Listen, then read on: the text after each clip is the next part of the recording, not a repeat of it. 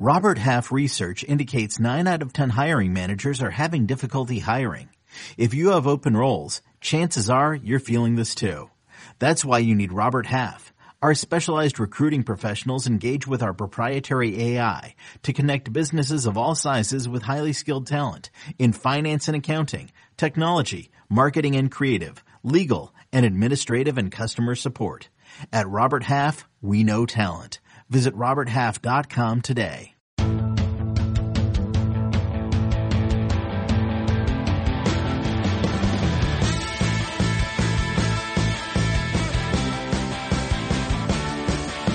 What's up, everybody? Welcome to the Pick Six Podcast, CBS Sports Daily NFL Podcast. I'm Will Brinson. I'm your host. It is Thursday, May the 7th.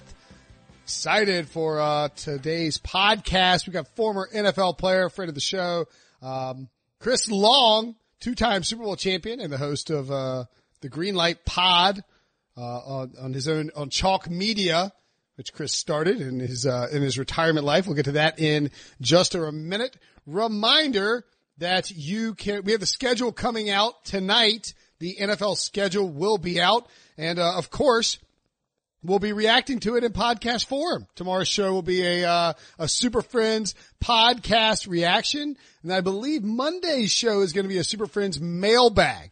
We will answer any and all mailbag questions that you send our way, as long as it's on a 5-star review on Apple Podcasts. Leave it there. We will answer it. While you're there, check out the State of Combat podcast as well. Brian Campbell and friends are breaking down Saturday night's UFC event. We also have Rashad Evans join the program, and they'll give you the picks for UFC so you can check those out. Also worth checking out is the CBS Sports HQ show, the Pick Six Podcast on HQ, 4 to 5 Eastern every single weekday. God bless our souls, except for tonight. Tonight will be 6 to 7 p.m. Eastern on CBS Sports HQ as the Super Friends, Danny Cannell will be joining us, I think. We'll preview the NFL schedule release, at 8 o'clock or whatever it is. And then after the schedule is released, we'll be on from 11 p.m. until midnight live on CBS Sports HQ. You can watch it for free anywhere you get your CBS Sports app, your phone, Roku, Amazon Fire, Xbox, or you can even go check it out on Pluto TV. Pluto TV. I've been legitimately telling my friends about Pluto TV a bunch lately because it's freaking great. There's a Teenage Mutant Ninja Turtles channel on there. There is a RuPaul's Drag Race channel on there. My wife loves that.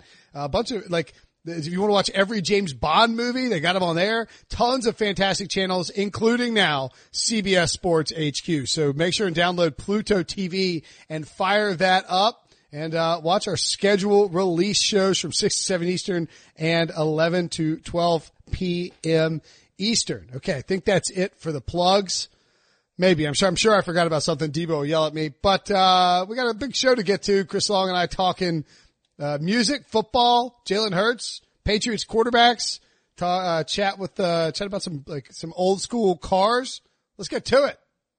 All right. As promised, joining us now, Chris Long, host of Green Light with Chris Long, obviously a former NFL player, 2-time Super Bowl champion, and, on Twitter at Joel91. I gotta tell you, man, it is, it's so I see, Spencer Hall is a great writer was a great writer for SB Nation. He's on furlough now, but it's like you would see him write and you'd be like, it's annoying that he's that good at it. It's a little annoying that you jumped into this podcast space with a green colored podcast, no less, like the Pick Six podcast, and you're already very good at it. It's an awesome show. Oh, Pick Six is green.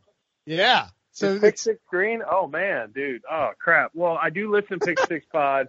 I like hearing you guys argue during the season and bust each other's balls. I love the back and forth with Prisco. He is just a bundle of joy. So he really is. He's especially at this time now. He's been locked in his house with his high rise condo with his wife for 6 weeks. I mean, he's just turned into this little tiny tan hothead, and it's hilarious to see him to spout off all the time. Yeah. I mean, God bless his wife. I met him once. He's super cool. And what's funny is if you hadn't met him, he's the nicest guy, and like he's totally different on the podcast. But his Twitter feed is just old, and I just love it. We need more of it. Yeah. Pete's been one of. He's like. I don't want to, I mean, you don't want to say, I don't know, mentor would be a strong word because people would then think I'm like a Satanist too, but Pete's been awesome to me in this business. So I appreciate Pete as much as about anybody. All right. Well, let's talk. Look, I didn't want to have you on and talk only football because there's so much more interesting things to talk about. But, the two teams you won a Super Bowl with are, in the news now because of the draft, and like the Eagles took Jalen Hurts. What is your initial gut reaction to that draft pick? Well, there's a lot going on in the NFC East and kind of mirror image things. Well, from the surface, if you're looking at it as a sensitive fan, which I am a little bit with Carson. I mean, I like Carson. I think he's a franchise guy. I think that he's gotten a little bit of a lot of unfair criticism. That's been well documented. I also think he deserves some criticism. He hasn't been perfect, but the Cowboys fans are probably looking at Carson laughing for a week and look at the Eagles laughing for a week after the draft, and then the Andy Dalton thing happens. I mean, you're paying a guy $3 million guaranteed who's taken to the Bengals, the Bengals the playoffs 4 times with Marvin Lewis, and it's a good value. I mean, you don't get guys like that in May. It's a proven commodity. You have to do it. They're looking at Matt Moore in Kansas City, Foles in Philly, Bridgewater in New Orleans. I mean, what's one win worth for Dallas? And I know you didn't ask me about Dallas, but 2 wins could be worth home field advantage for a team like that believes their window's wide open. And if the window's not open, there's something seriously wrong there because they're very talented. But I think it's different in Philly the way I look at it. I do think there's something to say about it. There's something that as an Eagles fan, you have to wonder what they think of Carson. I know what I think about Carson. I know what everybody in the locker room that I know of thinks about Carson. You have to look at it this way. Either you drafted somebody to be a Taysom Hill. If you did that, I think you overdrafted a Taysom Hill. Would you take Taysom Hill in the second round?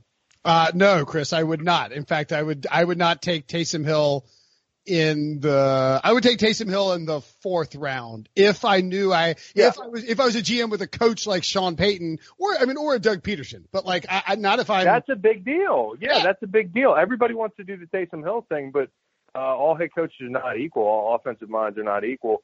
Two, if you're taking a backup, did you overdraft the backup, an emergency backup? Yeah. Second round. I think. Okay. Well, I was going to say my one thing is like Howie Long, that's your father. Howie Roseman. Howie Long and Howie Roseman are the same guy, dude. Physically, the whole 9 yards. Same guy. Hey, by the way, this is a total tangent, but, and I probably should save it for later, but somebody hit me with one of my boss or somebody hit me with, when I said that you were on the pod today, hit me with, Howie Long was on 90210. And I didn't remember that. Yeah, he was. I didn't remember it obviously either when it happened, but there's been a few cameos that my pops popped up on that are pretty entertaining to me.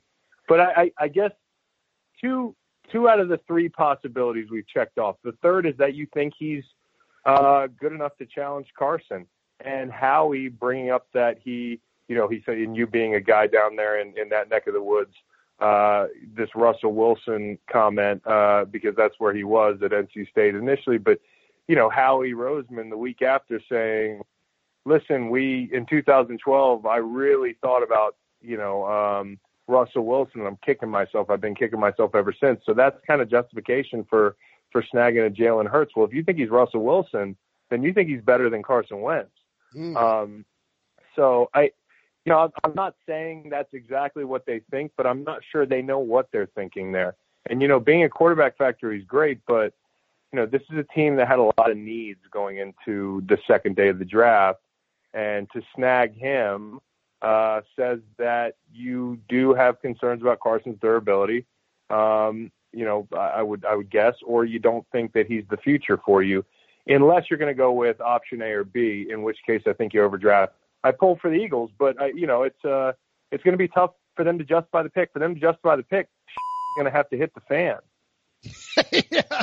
It's like it's like my argument has been, well, they won the Super Bowl with Nick Foles. Now, I mean, that's an oversimplification of that Super Bowl victory, because you guys had a very good defensive line and you know, everything was kind of clicking along the way. No, but it was the offense. The defense didn't win that Super Bowl. I mean, we had a big part in it, but we had to score 41 points to beat the Patriots. Okay.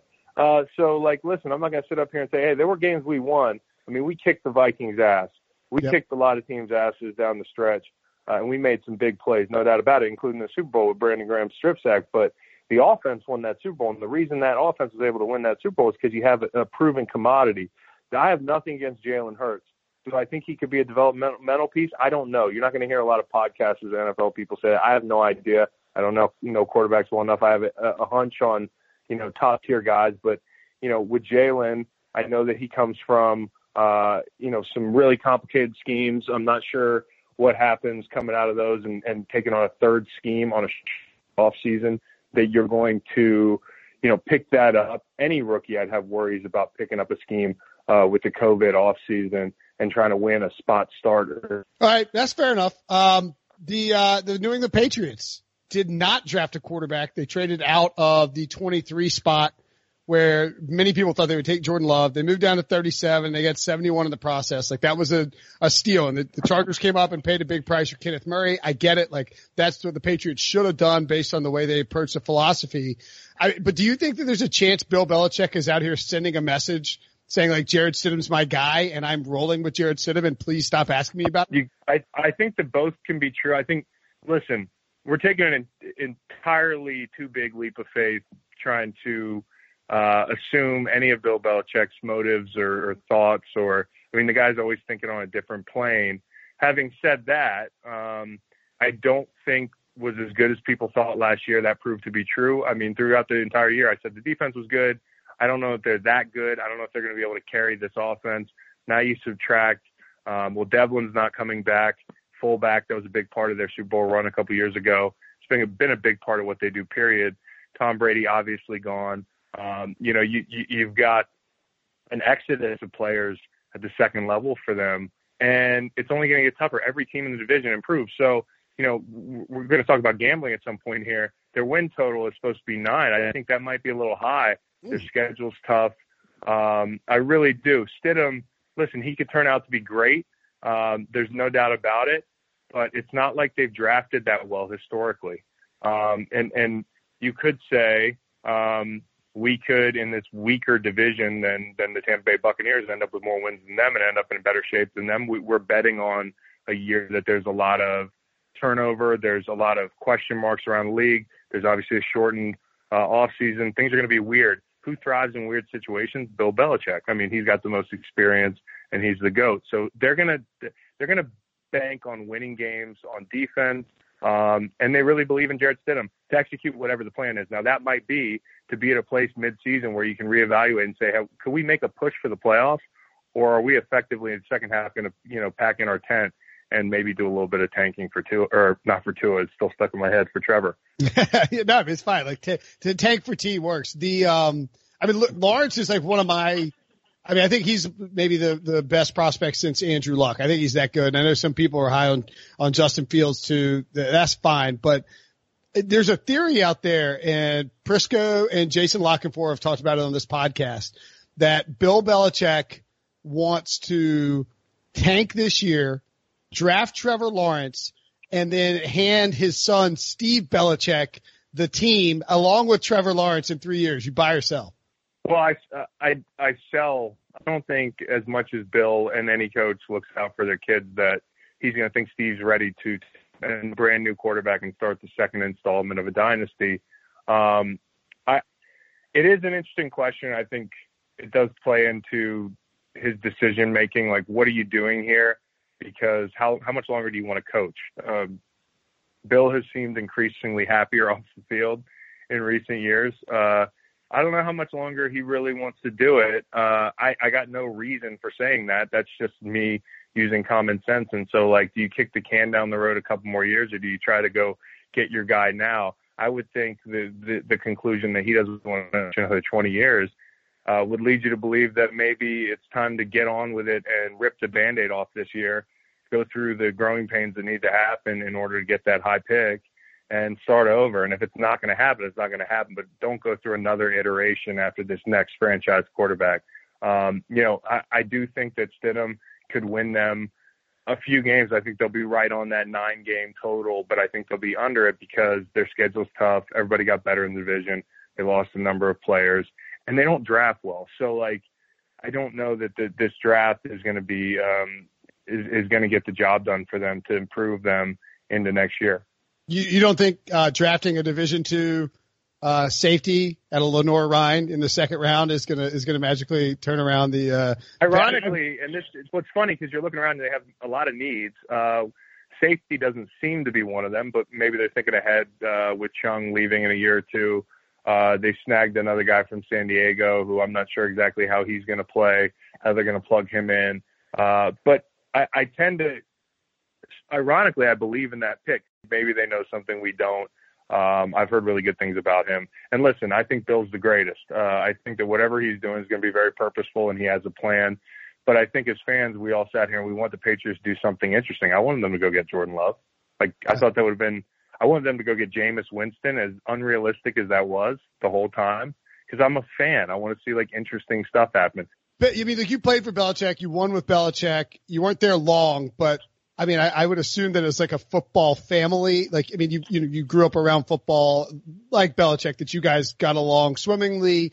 Are you surprised to sort of hear the undertones of Tom Brady and Rob Gronkowski? And Brady, neither one has said it, but the way they've acted, Brady does this 2.5 hour, F-bomb riddled Howard Stern interview. Gronk is sort of shying away for it, but intimating. It almost feels like these guys were ready to get out of Camp Belichick. Do you believe there's something to that theory?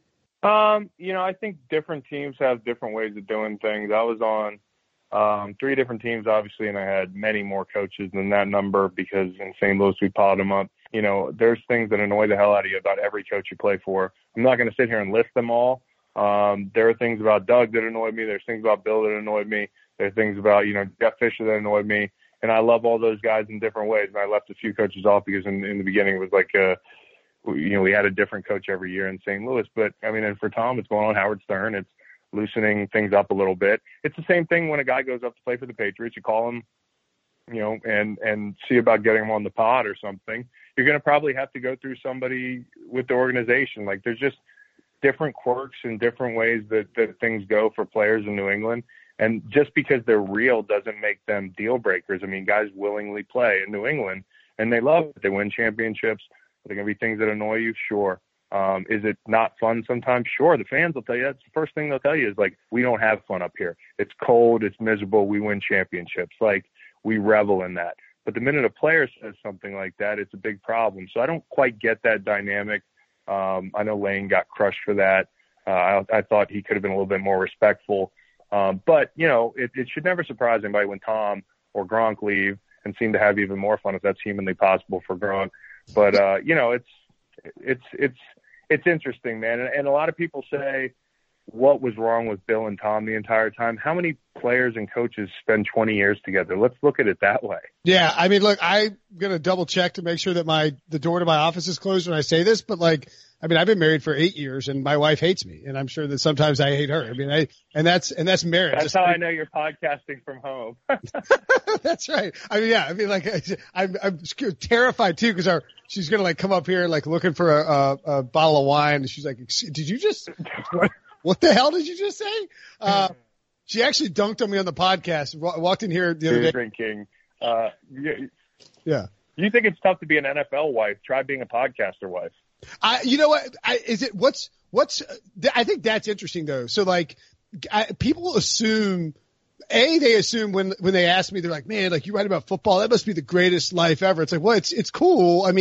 But how you spend Sunday with your kids and your family. My family hates Sundays. And you're around the house all the time. And people forget too, you play football. You made a bunch of money playing football. You were very successful at it, but life isn't that different at home than a normal family, right? No, not at all. one of the hardest things about getting into podcasting as a former player is, okay, I have the money to, like, I'm just being realistic, to not have to podcast, but I want to do something that I love. I want to do something that, like, that makes me answer the bell every day, something I take pride in. One of the hardest sells, I think, for some people might be to hear that, hey, I'm going to launch my second career and it's going to be me talking about sports, which means I got to watch games. I have to read about sports. I have to do research.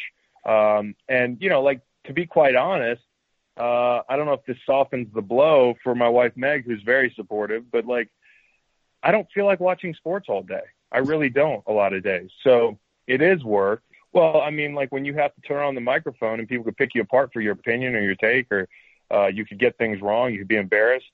And it's not like I can take a week off of, I'm not going to read this week. I'm not going to watch games. I'm going to take the weekend, kind of like you talked about. I'm doing 3 pods a week right now. So pretty much every day I'm doing something.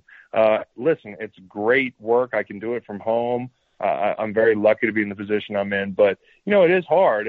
Yeah, we were talking about that in the Super Bowl when we ran into each other. It's like, you're like, man, this is like, this, not like it's not harder than football, obviously, but I mean, it's not as easy as some people think, because you're not just watching football and then regurgitating opinions, and like, you have to, I don't know, like, and I think too, it is, you have to kind of come up with a plan on a regular basis, and formulating that plan and keeping it. I think the plan thing is hard. Yeah. That plan thing is hard. Well, I mean, like, that's been one of the hardest things for me is, you know, 3 times a week or twice during the season or whatever. We kicked it up 3 times a week during the pandemic, because we were like, you know, people need content or whatever, and I want to work. So, but the trade-off there is that 3 times a week I have to book a guest, and I hate asking people to do. You know, I don't mind being a guest on people's shows if I like them, because I don't mind, you know, like, I feel like you pay it forward. You know, you're a guest on somebody's show, and then you don't feel so bad when you ask somebody to be on your show. But it's just hard being on the other side of it as a player. There were people that asked me for things all the time, and now I'm that guy asking players, and trying to walk that line of being like, when I ask my friends on, them giving me very open answers and having a real conversation, and also seeing that sometimes, you know, your quote's going to go viral.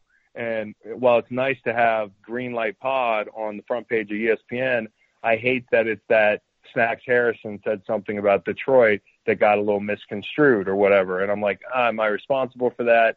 They just plucked a quote. So that thing kind of sucks. And then the creativity, where I love being creative, but thinking of a new thing every day right now without sports, it's not easy. It's fun. Like yesterday we did best breaks, luckiest sports moments with Stanford Steve and my co-host Macon. And I had a blast, but that's 3 hours of prep, you know, before the pod even goes. And then I'm doing editing on the back end. It's just like, I'm kind of a one-man band right now. But you're doing the editing yourself on the back end? Well, I've got my editor Reed, but I don't like, I listen to everything afterwards, and I hate listening to everything afterwards because I hate my own voice, which sucks because I talk. Like, I err on the side of being more perfectionist, which can be kind of exhausting, I'm sure, for my editor. And then also for me, I mean, we let the tape roll and go, but I like to have at least heard everything we do, because I don't want to put something out that puts a guest in a bind, or, you know, like if there's an audio issue, like, I just don't want things screwed up. I'm with you completely. All right, let's take a quick break. When we come back, we'll talk more podcasting and some sports gambling as well. That you asked about the MJ doc. I don't think it's wrong that I don't see the gambling. Like, listen, the guy gambles a lot. He's also worth $2 billion. Yeah. Like, okay. And how much do you trust the guy that said he owed him all that money? I mean, not at all. The guy looks skeezy as hell. Yeah, just totally skeezy. And also, they were like $57,000. I'm like, I mean, okay. I don't think a lot of people watching this documentary realize, like, what rich people gamble. I mean, I'm not trying to sound like Michael Jordan is rich, okay? And he's competitive. He wants your money in his pocket. You heard what Purdue said. That's why he's up in the front of the plane gambling with the guys for $1 on a hand, because it's about the competition to him. And that's where guys get in trouble. It's not about the money. It's not like he's going to earn any side income from that. It's just he wants to win. I mean, like, standard gamblers online are you know, like a unit is $100. Well, Michael Jordan's making like $30+ million a year in basketball revenue alone, not to forget like what he's getting from Nike and Coke and McDonald's. Like, $10,000 is nothing to him. It's a penny to him. It's a penny to him. Now, I mean, listen, I've had moments where I've had to learn not to be a degenerate. Like, I've had to learn because when you get out of the league, like when I was in the league, okay, in middle school, I used to walk around with index cards during March Madness and take like dollar bets. So like I've always enjoyed gambling. And then, you know, in the league, you bet on some like your own teams. I'm not talking the teams you play on, your college teams. And that's kind of the extent of it. But if you go to Vegas, you're allowed to gamble. So, you know, I would go during March Madness and we'd throw up a bunch of money for me. And that was fun. But, you know, I would say I got bad when I started betting on Flames totals, like Calgary Flames totals, like hockey totals. Yeah. That's code in my group of friends for like Chris has gone down a bad road. Flames totals. Also money lines like late in the day for me are a bad sign, like on a Sunday, and I learned this fall. You know, if you take the last game of the day on a money line situation, that just means you're reaching and you're trying to dig your way out of a hole, and it's going to be bad. Yeah. All right. So you mentioned you go to Vegas as a player. You couldn't gamble, right? Like you wouldn't be allowed to gamble on anything, even college basketball, or were you allowed to? You're allowed to gamble on college. I think they strongly advise you against it because they want you to stay out of casinos. What you can't do is get your like rooms comped or anything like that because that like sets up a relationship with the casinos.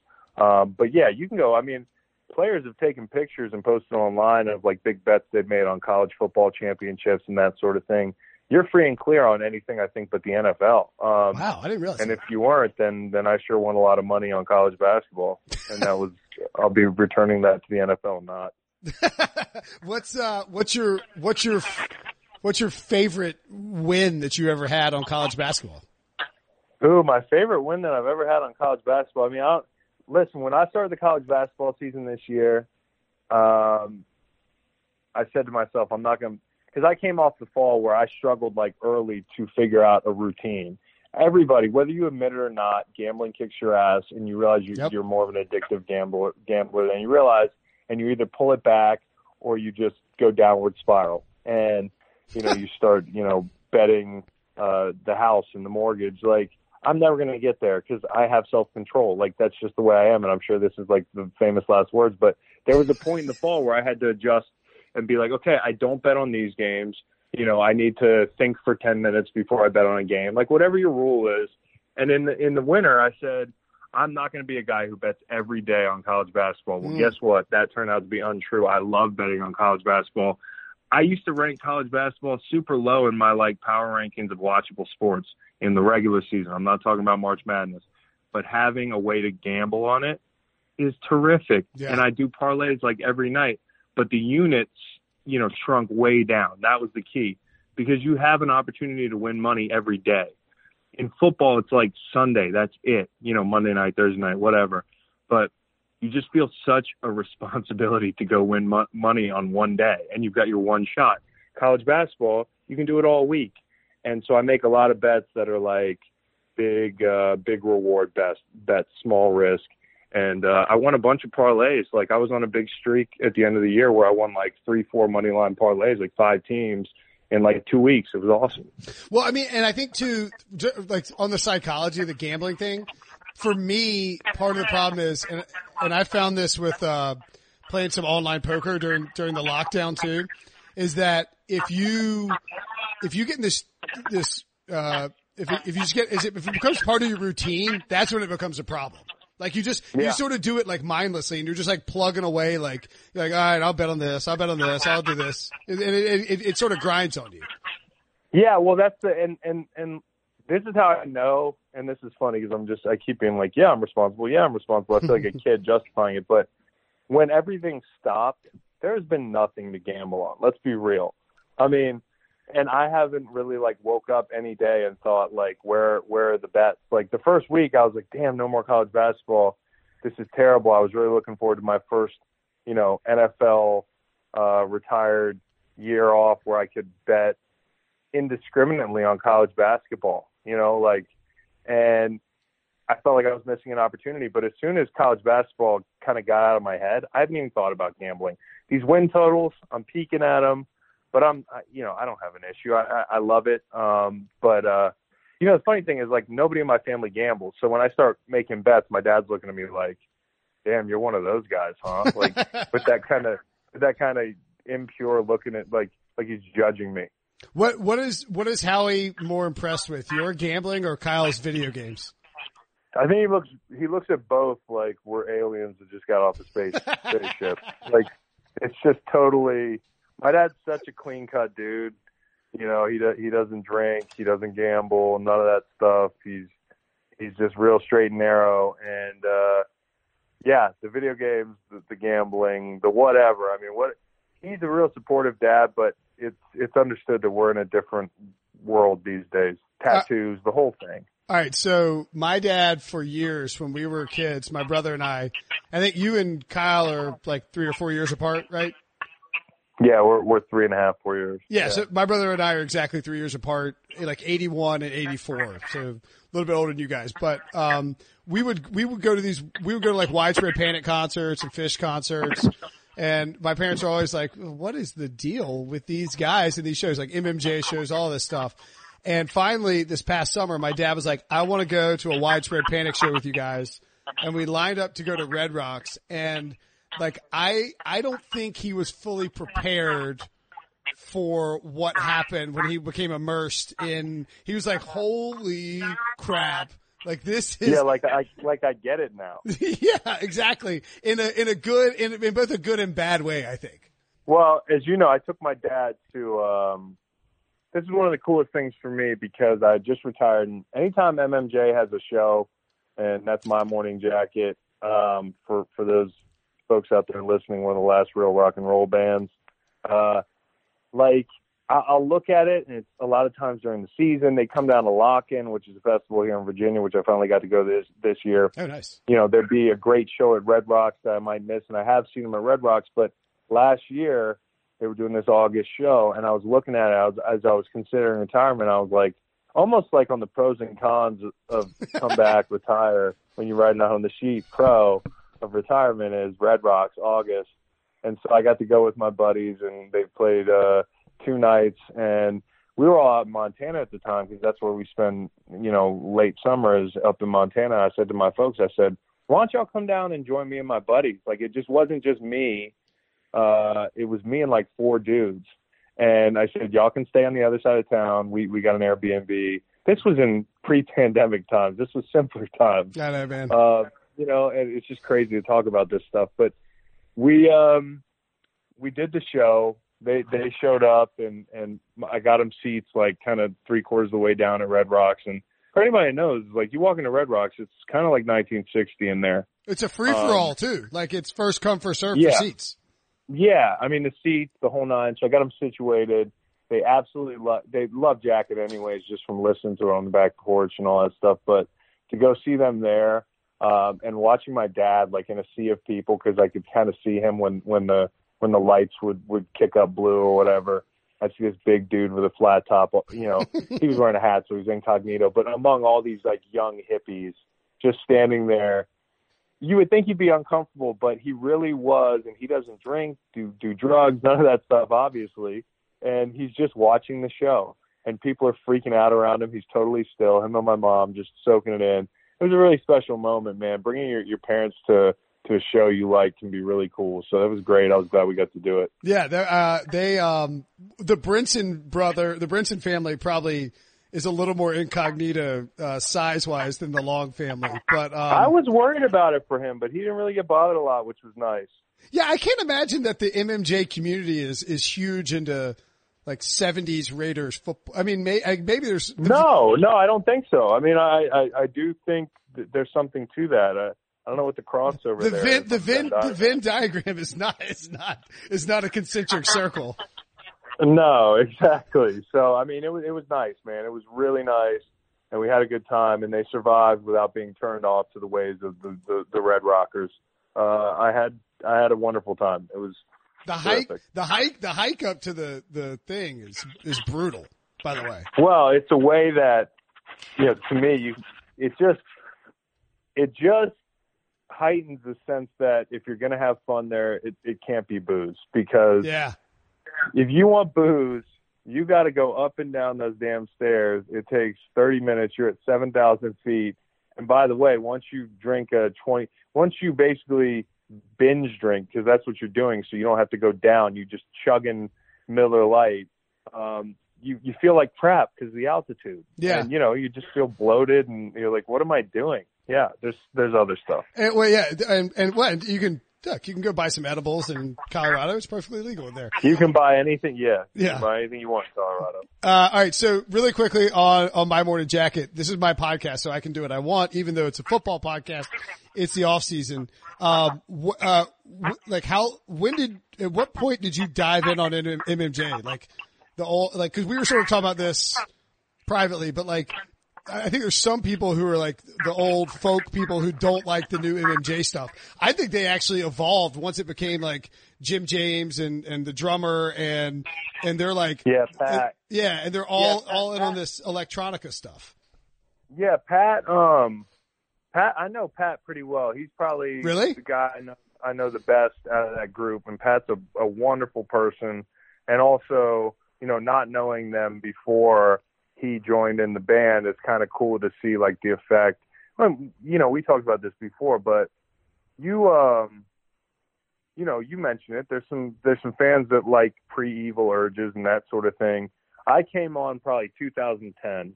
Okay. I'm not one of these ground floor people that figured them out like when I was a teenager. Tennessee Fire was 99. Right.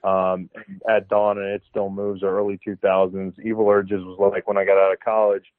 But, the first album that turned me on to them was Z. And then I really got into It Still Moves. Love that album. And Deep Dive, Evil Urges, I never really took a look at. My first year or two of fandom, really fell in love with that one. And by that time, might have been 2009, because I think it was a year or two before their sixth album came out. And then you obviously have the two in the last decade that really are great in their own way. So they've evolved. I mean, there's nothing wrong with that. Bands evolve, and to me, whether they're playing something off At Dawn or something off The Waterfall, it all sounds great live. And they normalize it all. So it just works. And I think they are like one of the last, if not the last, great rock and roll band. It's the best show I've ever seen, consistently. And I've seen them a bunch. They rock I've never seen them I've never had a bad, actually, I take that back. One time at Coca Booth in Cary, the acoustics were terrible. And that was not them. It was the venue. It's like for bluegrass only. But like, I've never seen them put on a bad show. Why did rock and roll just go like, I don't know the answer for it. Maybe it's just the demographics. I don't know, man. I don't know. I think sounds got too clean, man. That's it for me. I'm no music, connoisseur. I mean, as far as having taste in music, I think I have good taste, but everybody thinks they have good taste because it's subjective. I'm no like music theory guy. I don't know anything about playing music, but I just feel like the sound's gotten cleaner. And for whatever reason, if you were to Google, I had to look, like when you asked me a question, are they one of the best rock and roll bands left? I've always thought that, but challenging that paradigm, I actually looked at it. And there's not a lot of rock and roll bands at all anymore that I like that are making new music. Now, Pearl Jam just came out with an album. I'm a huge Pearl Jam fan. But, it's not the Pearl Jam of old. I just wouldn't count like Pearl Jam as a current rock and roll band. Like I mean, no, but back in it's a remnant of a real rock and roll band. And they're doing different stuff and that sort of thing. But MMJ has gone from folk to just, rock. Like, You listen to some of that stuff that they made in the last 10 years, and some of the OG fans might not love it, but they love it when they play it at a concert because it rocks. Exactly. It's become like arena rock. All right. Yeah. Also, while on the course of music, you're a country guy, and I don't know the name of most. Your son's name is Waylon, right? Yeah, so my son's name is Waylon. Yeah, but there's an asterisk next to country guy because there's not a lot of good country anymore. Of course not. Actually, yeah. I know. What was the last concert you saw before the pandemic? Man, the last concert I saw before the pandemic might have been Sturgill. Me too. March 6th, which is, I was looking back for the date on it. I was like, it's got to be like, February. Wait, where did you see him? In Charlotte. Okay, so I saw him in D.C. What was the name of that little place I saw? That was on the pre-European tour, right? Yeah, so that's probably the last show I saw was him in that little venue there. And I do love the new album. And it took me a second because it's so different from talk about a guy that's evolved and does like 5 different things. He's just a wizard. So yeah, that was it. Well, it's interesting. So like by the time he got to Charlotte, he got up there and Tyler Childers over for him, and he was like, "I hate this album, but I'm going to play it anyway." Like he's just that's just where his mindset is. He Wait, which album does he hate? The new one, Sound and Fury. He already hates it. Sturge hates it. Yeah. Well, you know what I feel? You know what I feel like with Sturge is he's kind of gruff, man. Like he's just like, he's not easily impressed even by himself, and I think that's fine. That keeps him, exploring and making new things, and he doesn't strike me as the type of guy who seems conflicted about the whole stardom thing. So yeah. I really like him. He's interesting. He's got one of my favorite voices of all time, and he's only made a little bit of music so far. And Tyler's good too. Tyler's real good too. I've never been into Jason. Isbell? I always cringe when I say that because I got nothing against him. It's a little bit emo for me. Yeah, I like the I like the Truckers. And Drive By Trucker stuff is awesome. Yeah. And he's got a few things I really like. But for me, Sturge has got the range, and tone, and obviously Stapleton, who I've seen a good bit too. I haven't seen him live, but he seems like he'd be incredible. But I guess, so like if you were rank the Highwaymen, do you have to go Waylon number 1 because that's your son, or are you a Willie or Cash guy? And like Christopherson's a sneaky 4-hole there. So Chris might have, in the songwriting genre for me, as far as being a songwriter, I think he separates himself pretty well. I would say if I went through my catalog of music, I have the least amount of Chris. Yeah. But I still love Chris.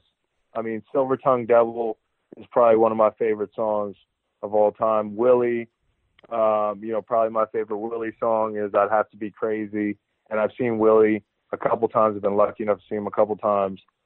He's one of my favorites. Waylon, my son's name is Waylon. I mean, his voice is just so powerful. When I got married, we thought long and hard about a wedding song. Freedom to Stay ended up being the wedding song. So there's a lot of special stuff to me with Waylon's catalog. And then Johnny, everybody loves Johnny, man. I guess I couldn't rank them. The way I'd have to do it is if I wanted to, let's see, if I had to get quarantined with one. Well, Willie's the answer for the quarantine. Willie's the answer. If I had to go drink beer with one and just go on a bender, it'd be Chris. Oh. And I think I identify the most with Chris. I think he's the most interesting one, honestly. And that includes Johnny. Obviously, I named my son Waylon. And if you could be any of them, although I know he lived like a very tough life, Johnny Cash had to be the coolest guy to be. And by the way, I just watched the Richard Nixon thing on Netflix. Had you seen that one yet? No, I haven't seen it yet. It's worth watching. It's about how Nixon tried to get him to kind of be his campaign donkey there, and Johnny wasn't. Well, I don't want to spoil it, so just go check it out. It's under an hour. It's very interesting. Okay, I will check it out. Yeah, I think if I had I've seen Willie too. I saw him up at Merle Fest a long time ago. If I had to pick one of them to see in concert right now, it would be Cash, just because, never saw him. Yeah. And then Christopherson was the guy that my dad always had records of and like CDs of. My parents always had this curious, it's not curious, but he had a bunch of the band, and he had Chris Christopherson, And he But had somebody who likes Chris is going to like all types of music. Yeah. And honestly, like as far as country goes, you take those guys with some of the influences from other genres and just how true they were to the music and the catalog. I mean, Willie, I just saw where they ranked all 143 albums. It's insane. I couldn't even imagine. But Chris, out of all, like, if you like the Highwaymen, it doesn't mean that you just like country. Right. I mean, you have a diverse musical taste. You can still like the Highwaymen and like everybody else. Those were diverse guys in their friendships and, you know, in their life experiences. They were really outliers, man. And that's why I thought they were really cool, because you couldn't put them in a box, man. And Chris, I did see Chris live. I saw him a few years ago in Virginia, right here in Charlottesville, and it was just him, microphone, guitar. I might have had a harmonica on him. I don't even remember. It was just so, you know, a Persian rug. He was just sitting up there, you know, wailing away classics. And I thought it was one of the most special concert experiences I've ever seen, because it felt like a farewell tour. Now, this was like 2017. Right. I know he's still around, but my man's got some miles on him, and I don't know how much longer. I don't even know if he's still touring. I saw him once. It was good enough for me. Where was that in Charlottesville? It was at not the Jefferson. It was at the Paramount Theater. Okay. Yeah, What's the one? Yeah. What's the one that's outside of Charlottesville? That's the Pavilion. So they do like some good show. We actually get some good shows out here. I saw Wilco up there 10 years ago or something like that. It was an awesome show. Wilco was here recently, actually. And they get a lot of good shows, man. You know, honestly, one time we got Snoop and ended up partying with Snoop in Charlottesville, dude. What? Was that in college? No, this is when I was in the pros. He had come in, and I guess maybe I met him once before. So, you know, got backstage, hung out with Snoop, and I'm thinking to myself, like, this is crazy. Snoop is in Charlottesville, Virginia. And we got back here. And also, like, there's the dynamic of, you don't want to, when you're back there, you don't want to overstay your welcome, but right. It's kind of cool, because if you saw Snoop and you're in a big city, like, you're one of a bunch of people back there. There weren't a lot of people back there, and he's pretty cool. He's chill dude, to say the least. He made fun of me one time at the Playboy red carpet at the Dallas Super Bowl, because we stayed late, and I had this like crappy little camera, and he walks up. I was like, Snoop, CBS Sports. He's like, man, you ain't with CBS Sports with that little. I was like, no. He goes, nah, I'm just messing with you, man. And then he gave us like an interview. And he seems like he's chill. Man. Yeah, very chill. Yeah, I would say that. And man, I'd like to imagine the wave of like double collared shirt frat bros in Charlottesville, just like, oh yeah, arm in the air for Snoop. Yeah, exactly. It's got to be. I mean, some cities you pull up to and you're Snoop, you're like, oh, for shizzle, it's money. You know, Charlottesville being one. All right, so if you had to drive, all right, you're a big car guy, right? Like like anybody who lives in this area, and I'm including like within 2 hours of the Blue Ridge Mountains in our age range, has at some point like I have in my garage a 96 Bronco. Yes. If you had to go with a car, would you go Scout or Bronco? I go Bronco. Scout are really hard to find, and part of that I hear is because they're pretty rusted out. Right. Now, Scout, if you're comparing a Scout to, like, I had a '69 Bronco.